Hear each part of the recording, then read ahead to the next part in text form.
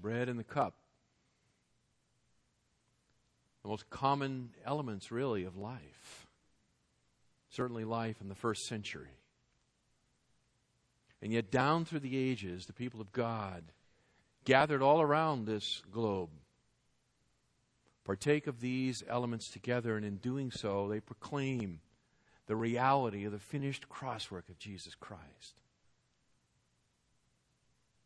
Beloved, as we take together, may the Spirit of God renew your faith this morning. Let's eat.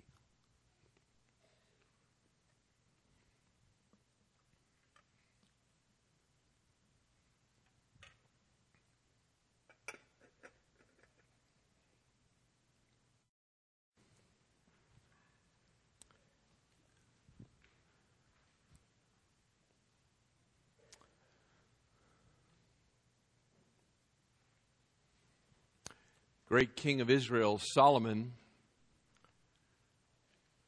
the book of Ecclesiastes, says there's no end to the number of books that are written. To which I would add the addition or the addendum that says, and most of them shouldn't be. There are continually outpouring of literary product, particularly in the world of theology and biblical studies, and much of it, they should have saved the tree and not have written it. But there are some very fine books out there, and one of those very fine books is written by a pastor up in Minneapolis by the name of John Piper, and it's entitled, Let the Nations Be Glad. Let the Nations Be Glad. The opening sentences of that book are as follows. Let me read them to you. He begins his book by saying, missions is not the ultimate goal of the church. Worship is. Missions exist because worship doesn't. Worship is ultimate, Piper says, not missions, because God is ultimate, not man. When this age is over and the countless millions of the redeemed fall on their faces before the throne of God, missions will be no more. It is a temporary necessity, but worship abides forever. I think Piper really has hit onto something. Worship is what should ultimately drive us. God is ultimate. And all that we do needs to be for His glory and His glory alone. We arrive this morning at our final sermon in this series on the millennium, not the final sermon on things to come, sorry. There are two more, Lord willing, to finish that. But this is our fourth and final one on the topic of the millennium. The millennium. The 1,000-year rule of Christ, Messiah King, here on earth. The long anticipated, long prophesied rule of Christ. And as we have been looking at this topic together, we noted there are three characteristics, really revolutionary characteristics of His future reign. And by looking at these characteristics, by examining these characteristics, by thinking on these characteristics, by allowing them to saturate and settle into our heart, our lives, the way we view the world both now and in the future, is bound to change. We noted that the first revolutionary characteristic of Christ's millennium is that life will be fruitful. Life will be fruitful. And we spent a couple of weeks just exploring what that reality meant and how we live in what can essentially be classified as an unfruitful world, and how radically that world's going to change when Messiah sits on His throne. Life will be fruitful. We also noted last time that government will be righteous. And oh, how we long for a day and age when government is righteous. We arrive now at the third revolutionary characteristic of this future reign. And that is that worship will be universal. Worship will be universal. That which God seeks, that which God deserves, that which God requires, and that which God does not receive, for the most part, in this fallen world, will be made right, and the worship of God will be a universal reality. Beloved, just like it is so revolutionary, so different to think of a fruitful world, just as it is so revolutionary, so different to think of a world in which government is righteous, it is equally revolutionary, it is equally startling, it is equally difficult to conceive of a world in which worship will now be universal. Because sadly, we live in a world in which the name of God is most often taken upon the lips of crude men to punctuate their ignorant speech. But that will not always be. It will not always be. Worship will be universal. Let's look at what that means in some details together this morning. I've again produced for you and placed into your bulletin a rather thorough write-up of the things that we're going to be talking about. So it's there for your help. The universal worship of Jesus Christ, that which will characterize this radical kingdom, is manifest in three different ways that I want to look at with you this morning. Three different ways. I've laid them out for you. I've called them a kingdom of priests. I've called it Gentile worship, and I've called it Ezekiel's temple. And what I will do is we'll just look, and necessarily briefly, but we'll look at those three aspects, and together they will give us a picture of the universal worship of Jesus Christ. Let's start with some background. When Adam fell in the garden, he plunged not only himself but his race into ruin. He delivered the creation into the hands of the evil one.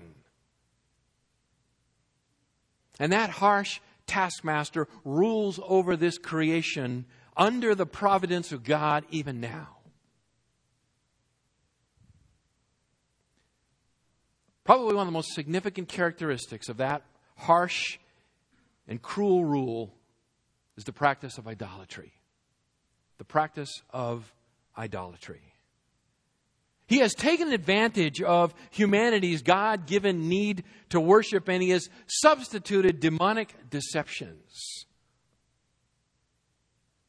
Some appear to be sophisticated, various philosophical schemes of the materialists that you might encounter on a college campus, all the way to the crude and primitive worship of an animist, worshiping the very creation itself. The Apostle Paul is clear to tell us behind these things lie demons. One only needs to travel to the various parts of the world that are locked in this demonic idolatry to see the cruelty, the horror of it all. Beloved, the world lies in the power of the evil one. 1 John chapter 5 and verse 19. The worship of the one true God is far from universal. It's against this backdrop of spiritual darkness that God has always had a people. He has always had a remnant. The world is not entirely given over to blackness. God has reserved for himself a remnant of people who know him and worship him truly and speak of him to others. Long ago, it was men like Abraham or Melchizedek. But with the Exodus, with the rescuing of the people of Israel out of the idolatry of Egypt and forming them into what we're told in Exodus chapter 19 and verse 6 as a kingdom of priests, that God established a new way to tell the world of his glory and his splendor. Israel is God's favored nation. He chose them and He set them apart, and He gave them a law code by which they might approach Him. And embodied in that reality is a manifold witness to the world of who God is. Open your Bibles to Deuteronomy chapter 4.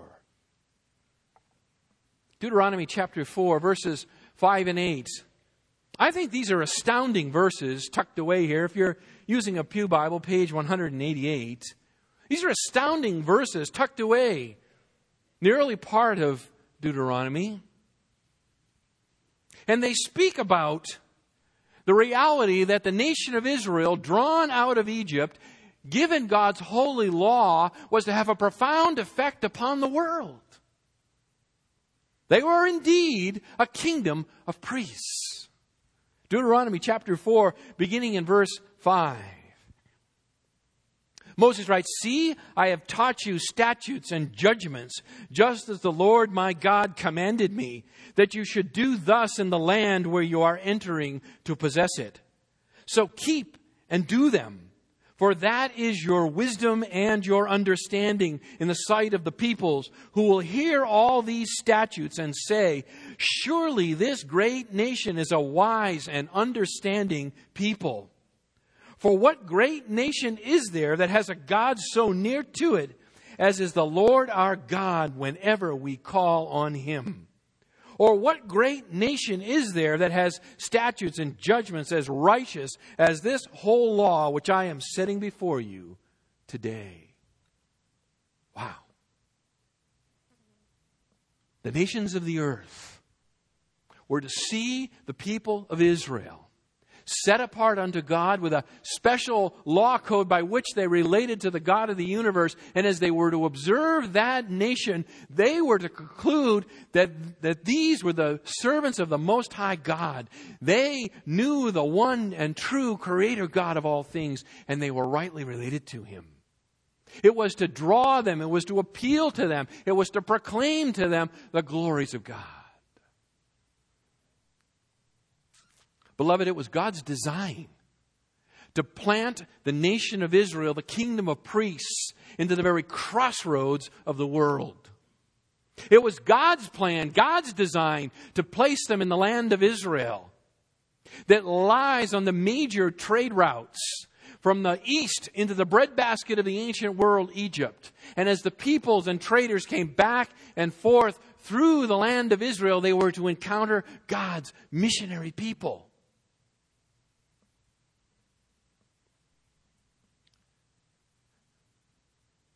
Judaism, the religion established by God and embodied in the Mosaic Code, was a come and see religion.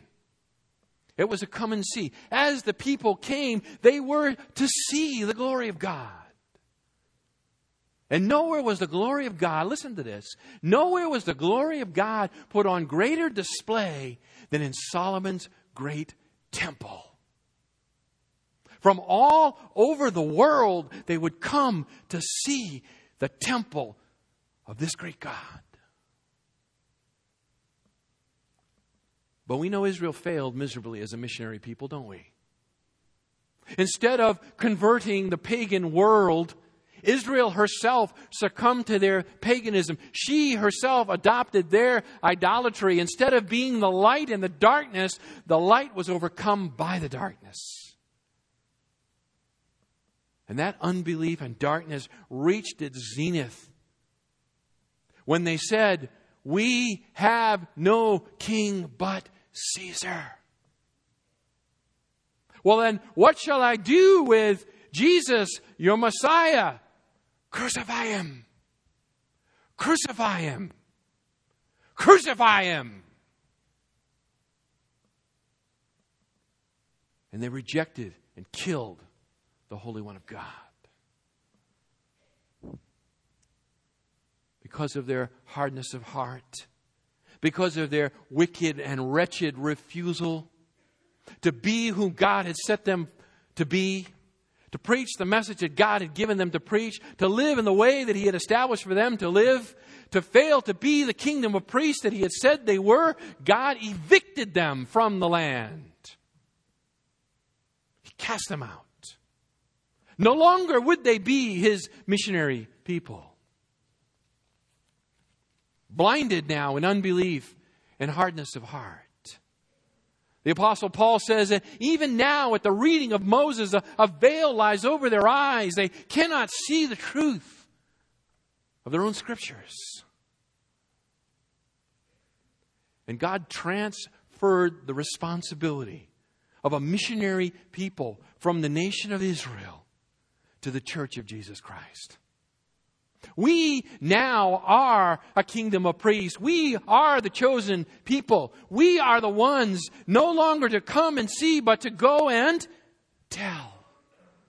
Go into all the world and make disciples. We have no temple for them to come and see. We have no elaborate law code by which one is related to God. We now have a simple gospel message for which we are to take to the ends of the earth. And as Piper says, we take it there, not because that is the end in of itself, but it is the means to the end, which is the glorious worship of God from one end of this globe to the other.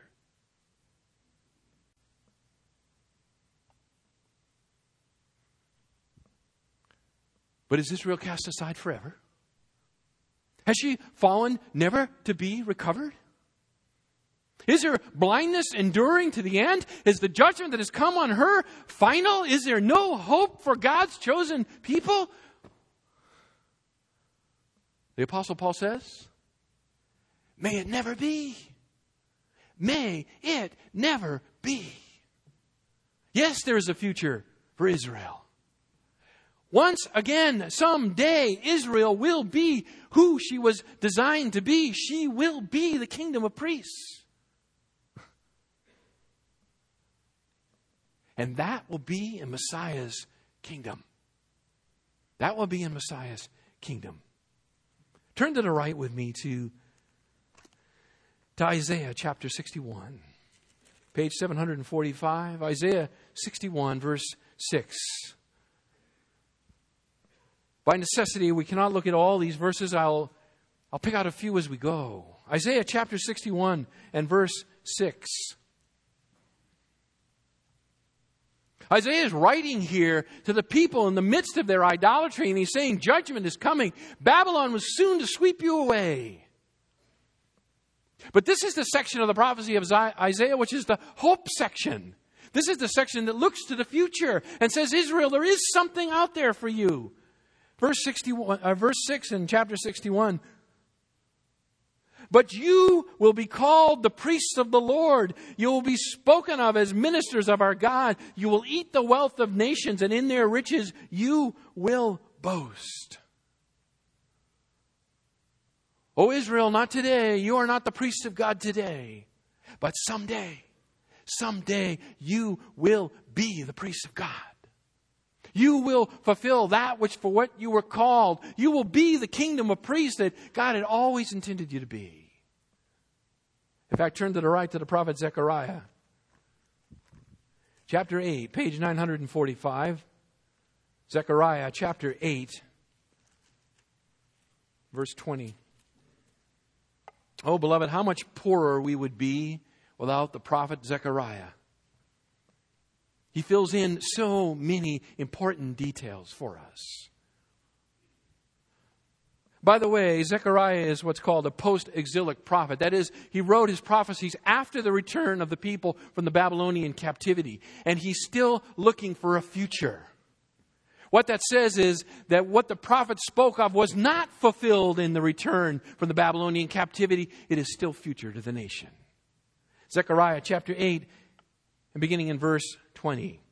Thus says the Lord of hosts, it will yet be that peoples will come, even the inhabitants of many cities, and the inhabitants of one will go to another, saying, let us go at once to entreat the favor of the Lord, and to seek the Lord of hosts. I will also go. So many peoples and mighty nations will come and seek the Lord of hosts in Jerusalem, and to entreat the favor of the Lord. Thus says the Lord of hosts, in those days, 10 men from all the nations will grasp the garment of a Jew, saying, let us go with you, for we have heard that God is with you. Wow. Someday, They will come and they will grab on to the hem of the garment of the chosen people of Israel and they say, take me to your God. A kingdom of priests. Beyond that, worship in Messiah's kingdom will be universal because it will include Gentile worship. It will be universal because Israel will fulfill her role as a kingdom of priests. It will be universal because it will include Gentile worship. Beloved, the vast majority of the people of this world are Gentiles. And they are locked in spiritual darkness. They are idol worshipers. But it has always been God's purpose. Listen to me. Always been God's purpose for Gentiles to join with His chosen people, the people of Israel, and surround His throne with true worship. The prophets are replete with these statements. Let's begin back in Genesis. We'll go that far. Genesis chapter 12, page 11. All the way back to the Abrahamic covenant. For there it was in the heart and mind of God. Genesis chapter 12, beginning at verse 1, page 11. Now the Lord said to Abram, go forth from your country and from your relatives and from your father's house to the land which I will show you. And I will make you a great nation, and I will bless you and make your name great. And so you shall be a blessing. And I will bless those who bless you, and the one who curses you I will curse. And in you all the families of the earth shall be blessed. All the families of the earth shall be blessed through the lineage of Abraham. It has always been God's intention that blessing would flow out through Abraham and his people to the Gentiles. Turn to the right to Psalm 22. Psalm 22, page 563.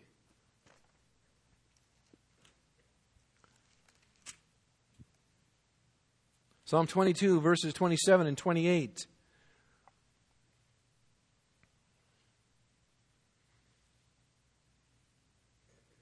Verse 27, Psalm 22. All the ends of the earth will remember and turn to the Lord, and all the families of the nations will worship before you. For the kingdom is the Lord's, and He rules over the nations.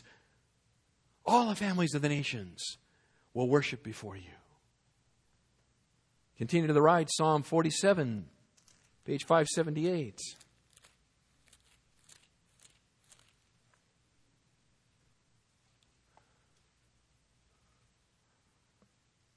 Psalm 47 and verse 1, clap your hands, all peoples. Shout to the Lord with a voice of triumph or voice of joy.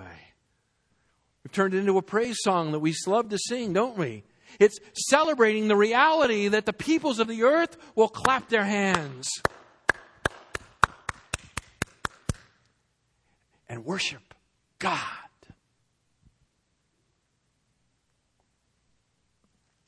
Psalm 86, verse 9. Page 603.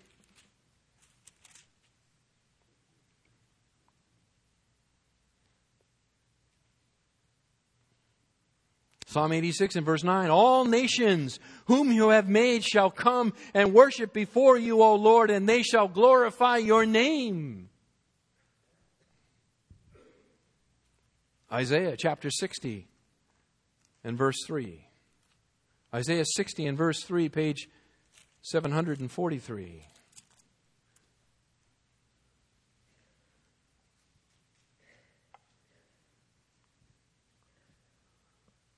The prophet writes, Isaiah chapter 60 and verse 3, and nations will come to your light. He's talking about Messiah, and kings to the brightness of your rising. Beloved, this is just a few samples. It is all over the Old Testament. It has always been God's intention. It has always been God's plan that the nations, the Gentiles, the peoples of the earth will worship the one true God. Flip back to your left to Psalm 96. Psalm 96. What a great psalm.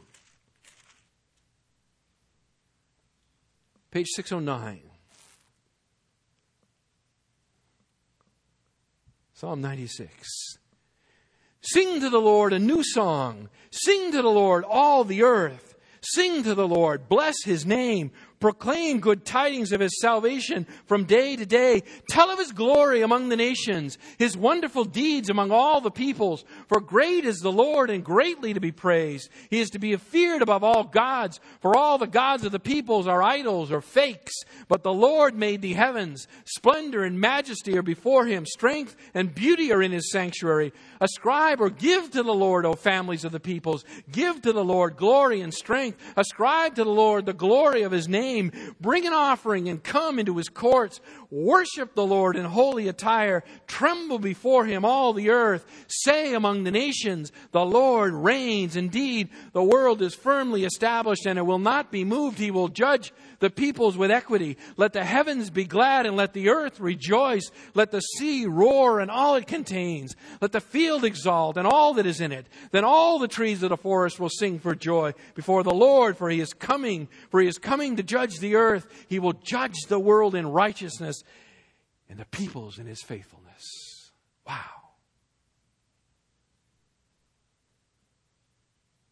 Let the nations rejoice. Let the nations rejoice. You know what's really fascinating? Is that the words for Psalm 96 appear in 1 Chronicles 16. 1 Chronicles 16. They were written by the sons of Asaph. Those musicians appointed by David at the time that he was bringing the ark into his capital city 3,000 years ago. They were penned to be part of the worship of Israel. 1 Chronicles 16, don't turn there, but you can turn later and you will find this psalm almost verbatim.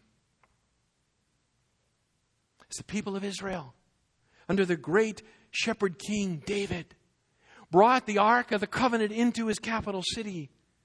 The musicians that he had appointed penned the words to this great song. And this song is all about the nations worshiping God. David got it. David got it. It looks forward in time. It anticipates Messiah's kingdom. It looks forward to the time when Satan is imprisoned, when his world system has been destroyed, when true worship will be among the nations. You know, tucked away in the prophet Malachi. Malachi chapter 1, verse 11. We won't look there, but tucked away in that last prophet of the Old Testament, in chapter 1 and verse 11. He speaks of redeemed Gentiles all over the world regularly offering their worship to God. Beyond that, the prophet Zechariah, and back to our friend, we'll see him again, Zechariah, this time chapter 14, page 950. Time we're done this series, if you don't know where Zechariah is, I'm hoping your Bible falls open to it. Zechariah chapter 14 and verse 16.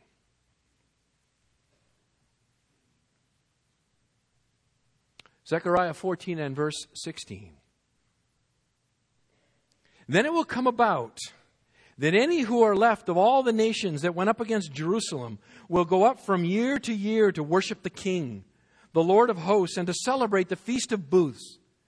And it will be that whichever of the families of the earth does not go up to Jerusalem to worship the King, the Lord of hosts, there will be no rain on them. And if the family of Egypt does not go up or enter, then no rain will fall on them.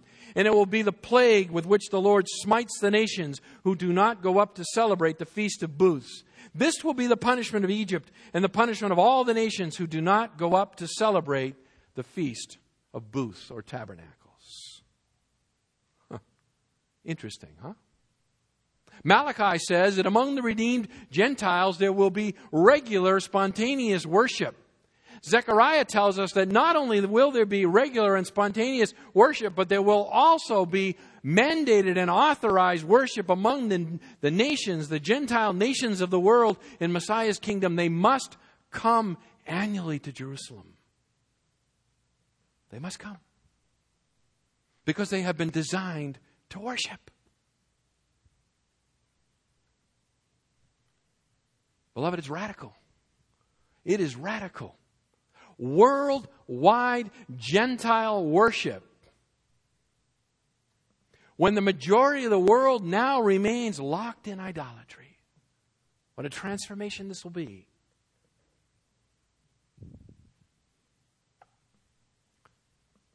And finally, worldwide worship will be manifest through Ezekiel's temple. Ezekiel's temple. You know, of all of the topics of prophecy, this is the one I think that is most difficult for people to swallow. I acknowledge that.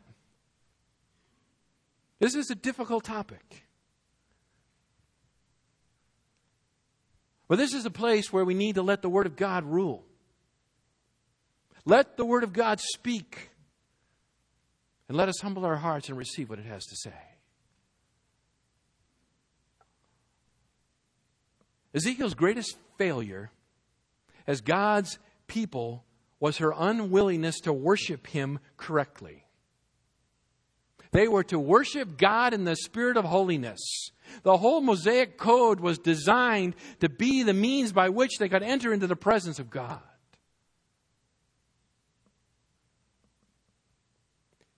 In the millennial kingdom, beloved, when Messiah comes, when He establishes His earthly kingdom, Israel will have a second chance.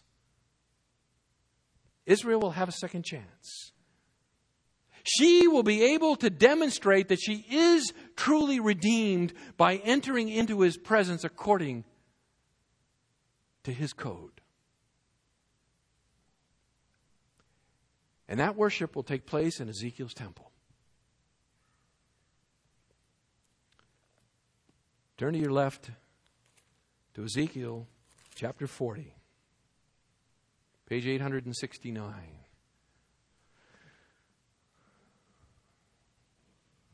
Nine chapters,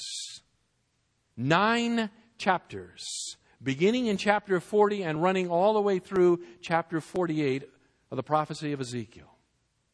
9 chapters present a very detailed vision given by God to the prophet Ezekiel.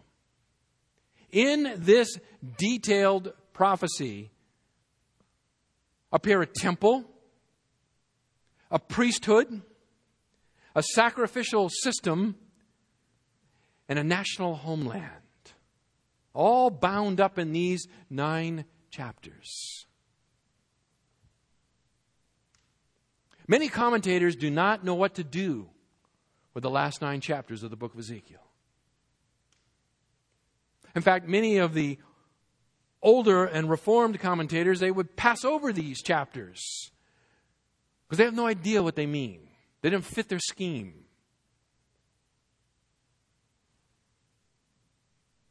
Some would say that, well, it's a historical look at the nation of Israel somehow. That the temple there is one of the historical temples in the nation's history. That's some sort of retrogressive view of history that the prophet has laid out for us.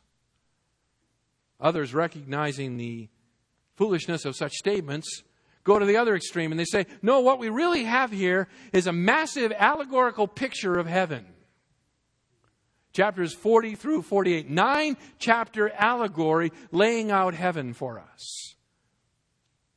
Sounds compelling. Until the problem is you start to deal with the details and nobody knows what any of them mean. 9 chapters and nobody knows what it means. Beyond that, take a look at verse 4.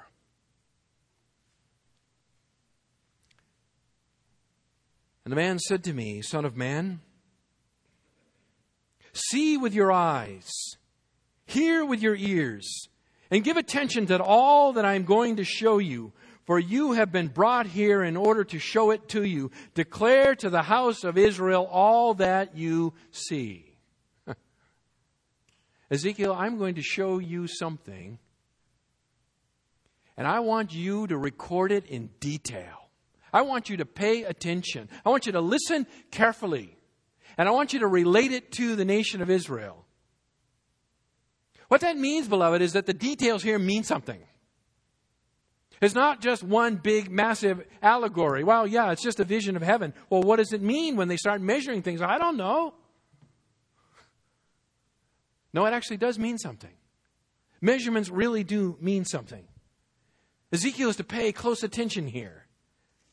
And so this vision begins to unfold with a description of a temple. Description of a temple. A temple whose dimensions and paraphernalia, that is the accoutrements of the temple, the items in the temple, do not match Solomon's temple.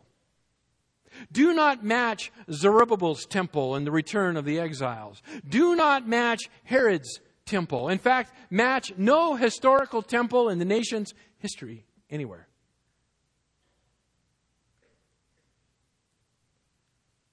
Beyond that, earlier in Ezekiel's prophecy, chapters 8 through 11, he is given a vision of the Shekinah glory of God leaving Solomon's temple because of idolatry.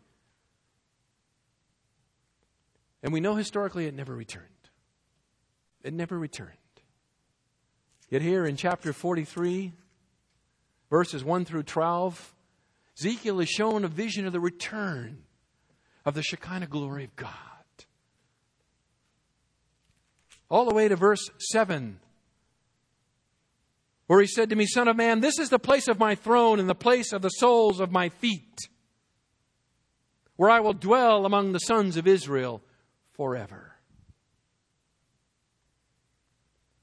This will be Messiah's throne room.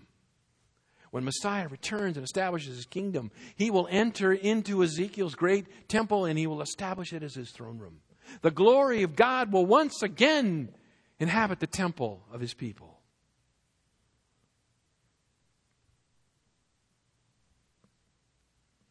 Beyond that, beginning in chapter 44, Ezekiel is given not just a vision of the future temple, but he's given a vision of the future priesthood.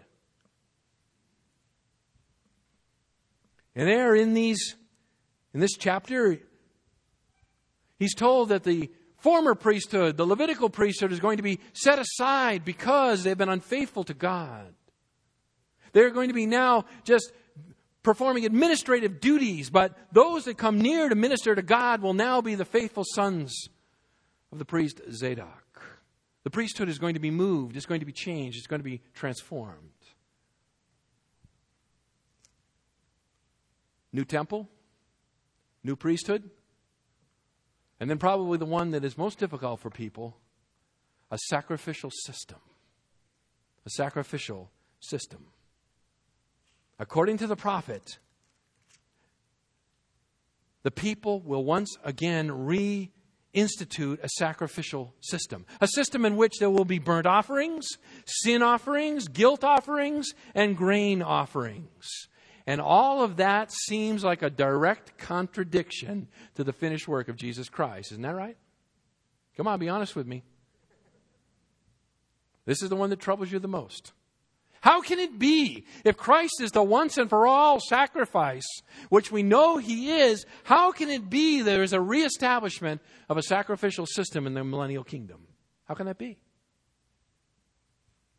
Well, I'm glad you asked. I will see if I can answer your question. Let's just make a few observations here. First observation, Ezekiel is not the only prophet to write of a renewed sacrificial system. It's not just Ezekiel who writes about that. I've given you a number of references here, but let me just turn you back to your left to Jeremiah chapter 33, page 792. Jeremiah 33, beginning in verse 15. Jeremiah 33, beginning in verse 15. In those days and at that time, warning, warning, warning, warning. Okay. Textual clue. You are looking into the future. In those days and at that time, I will cause a righteous branch of David to spring forth, and he shall execute justice and righteousness on the earth. In those days, Judah shall be saved, and Jerusalem shall dwell in safety. And this is the name by which she shall be called, the Lord is our righteousness. For thus says the Lord, David shall never lack a man to sit on the throne of the house of Israel. And the Levitical priest shall never lack a man before me to offer burnt offerings, to burn grain offerings, and to prepare sacrifices continually. And the word of the Lord came to Jeremiah, saying, Thus says the Lord, if you can break my covenant for the day and my covenant for the night, so that day and night will not be at their appointed time, then my covenant may also be broken with David my servant, and he shall not have a son to reign on his throne, and with the Levitical priests my ministers. As the host of heaven cannot be counted, and the sand of the sea cannot be measured, so I will multiply the descendants of David my servant, and the Levites who minister to me. And the word of the Lord came to Jeremiah, saying, Have you not observed what this people have spoken, saying, 2 families which the Lord chose, he has rejected them. Thus they despise my people. No longer are they as a nation in their sight. But thus says the Lord, if my covenant for day and night shall not stand, and the fixed patterns of heaven and earth I have not established, then I would reject the descendants of Jacob and David my servant, not taking from his descendants rulers over the descendants of Abraham, Isaac, and Jacob, but I will restore their fortunes and will have mercy on them. How sure is God to establishing David's throne with a descendant to sit on that throne in Jerusalem? He's so sure that he's willing to wager that the sun comes up and sets according to a fixed pattern. That he's willing to wager the movement of the celestial bodies and say, if those things fall out of alignment, then my promise to David will not come true. But beloved, do not miss that tucked in there with the promise to David is the promise of a Levitical priesthood too. A Levitical priesthood. Not just Ezekiel looks forward to a time of future sacrifice. Many of the prophets do. Beyond that, it is critical to remember something about Ezekiel himself. Ezekiel was a priest. Ezekiel was a priest. Chapter 1, verse 3. Ezekiel was a priest. So what? Well, this. As a priest, he was formally trained in the Mosaic legislation. He would have known every intricacy, every detail of the Mosaic system and all of its sacrifices. He had been trained as a priest. Therefore, the things that he leaves out are sometimes as important as the things he puts in to his prophecy. When Ezekiel leaves something out, details he's left out, when compared to the Mosaic code, lights should go on for us and we should say, whoa, we better pay attention to this. How come they didn't include that? It can't be by oversight. This man's a trained priest. So notice here what is absent from his prophecy. When he speaks about the work of the priests in chapter 43, absent are the Day of Atonement. No Day of Atonement in Messiah's kingdom. Absent is the Ark of the Covenant. No Ark of a Covenant in Messiah's kingdom. Absent is the Feast of Pentecost. No Feast of Pentecost in Messiah's kingdom. Absent is the High Priest. No High Priest in Messiah's kingdom. Why? The short answer is they've all been fulfilled in Christ. Christ has fulfilled these shadows, these symbols, these things that pointed forward to Him. They are fulfilled in Jesus Christ and there is no longer a need for them. According to the prophet, they will continue to celebrate Passover. They will continue to celebrate unleavened bread which is the picture of the purging of sin from the nation. They will continue to celebrate the Feast of Tabernacles or Booths, which is a feast that commemorates God's dwelling with His people. They will continue to celebrate feasts that speak to and point up to the atoning work of Jesus Christ. The atoning work of Christ. So these sacrifices, what are they all about? What are they all about? Well, let me suggest this to you. We took the Lord's table together this morning, didn't we? What's all that about? What was the purpose of us doing that? Do this in remembrance of me. It points back to what Christ has done. In the same way, in Messiah's kingdom, the sacrificial system, the shedding of the blood of innocent animals will point back to what Christ has done. Think about it this way. When Messiah rules, Satan is imprisoned. Isn't that right? Revelation 20? He's bound in prison. His world system has been overthrown. The wicked have been judged and sent off. All that enter into Messiah's kingdom are either those in glorified bodies or those who are redeemed and still in human bodies. Sin will be significantly tamped down.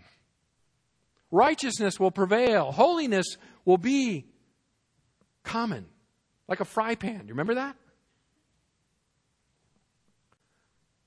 In a world in which holiness is like a fry pan, it would be easy to underestimate the horror and wickedness of sin. But when one goes to the temple and sees an innocent animal with their throat cut and their blood pouring out, one will be reminded that the wages of sin is death. Beloved, the wages of sin is always death and will be always death. The sacrifices will point back to the one who died. When they enter into that temple, when they offer the sacrifice, when the blood is spilled, the people will remember Jesus Christ redeemed us from our sin. It will be a very powerful teaching tool on the wickedness of sin. By the way, just to remind you, it will not take away sin. But that's okay, because the animal sacrifices in the Old Testament never took away sin either. Isn't that true? Hebrews chapter 10 and verse 4. The death of an animal never took away sin. It is only the death of Christ that takes away sin. It's always been that way, and it always will be that way. I'm convinced these are memorials. These are memorial sacrifice for a redeemed people to remember what their King has done. And how amazing that will be when Christ sits there on His throne in the temple with the nail holes still in His hands, with a hole in His side from the Roman spear. And the people come in with the squalling animal that senses death and smells blood. And there, its innocent blood is poured out. And the worshipers remember, Christ did that for me.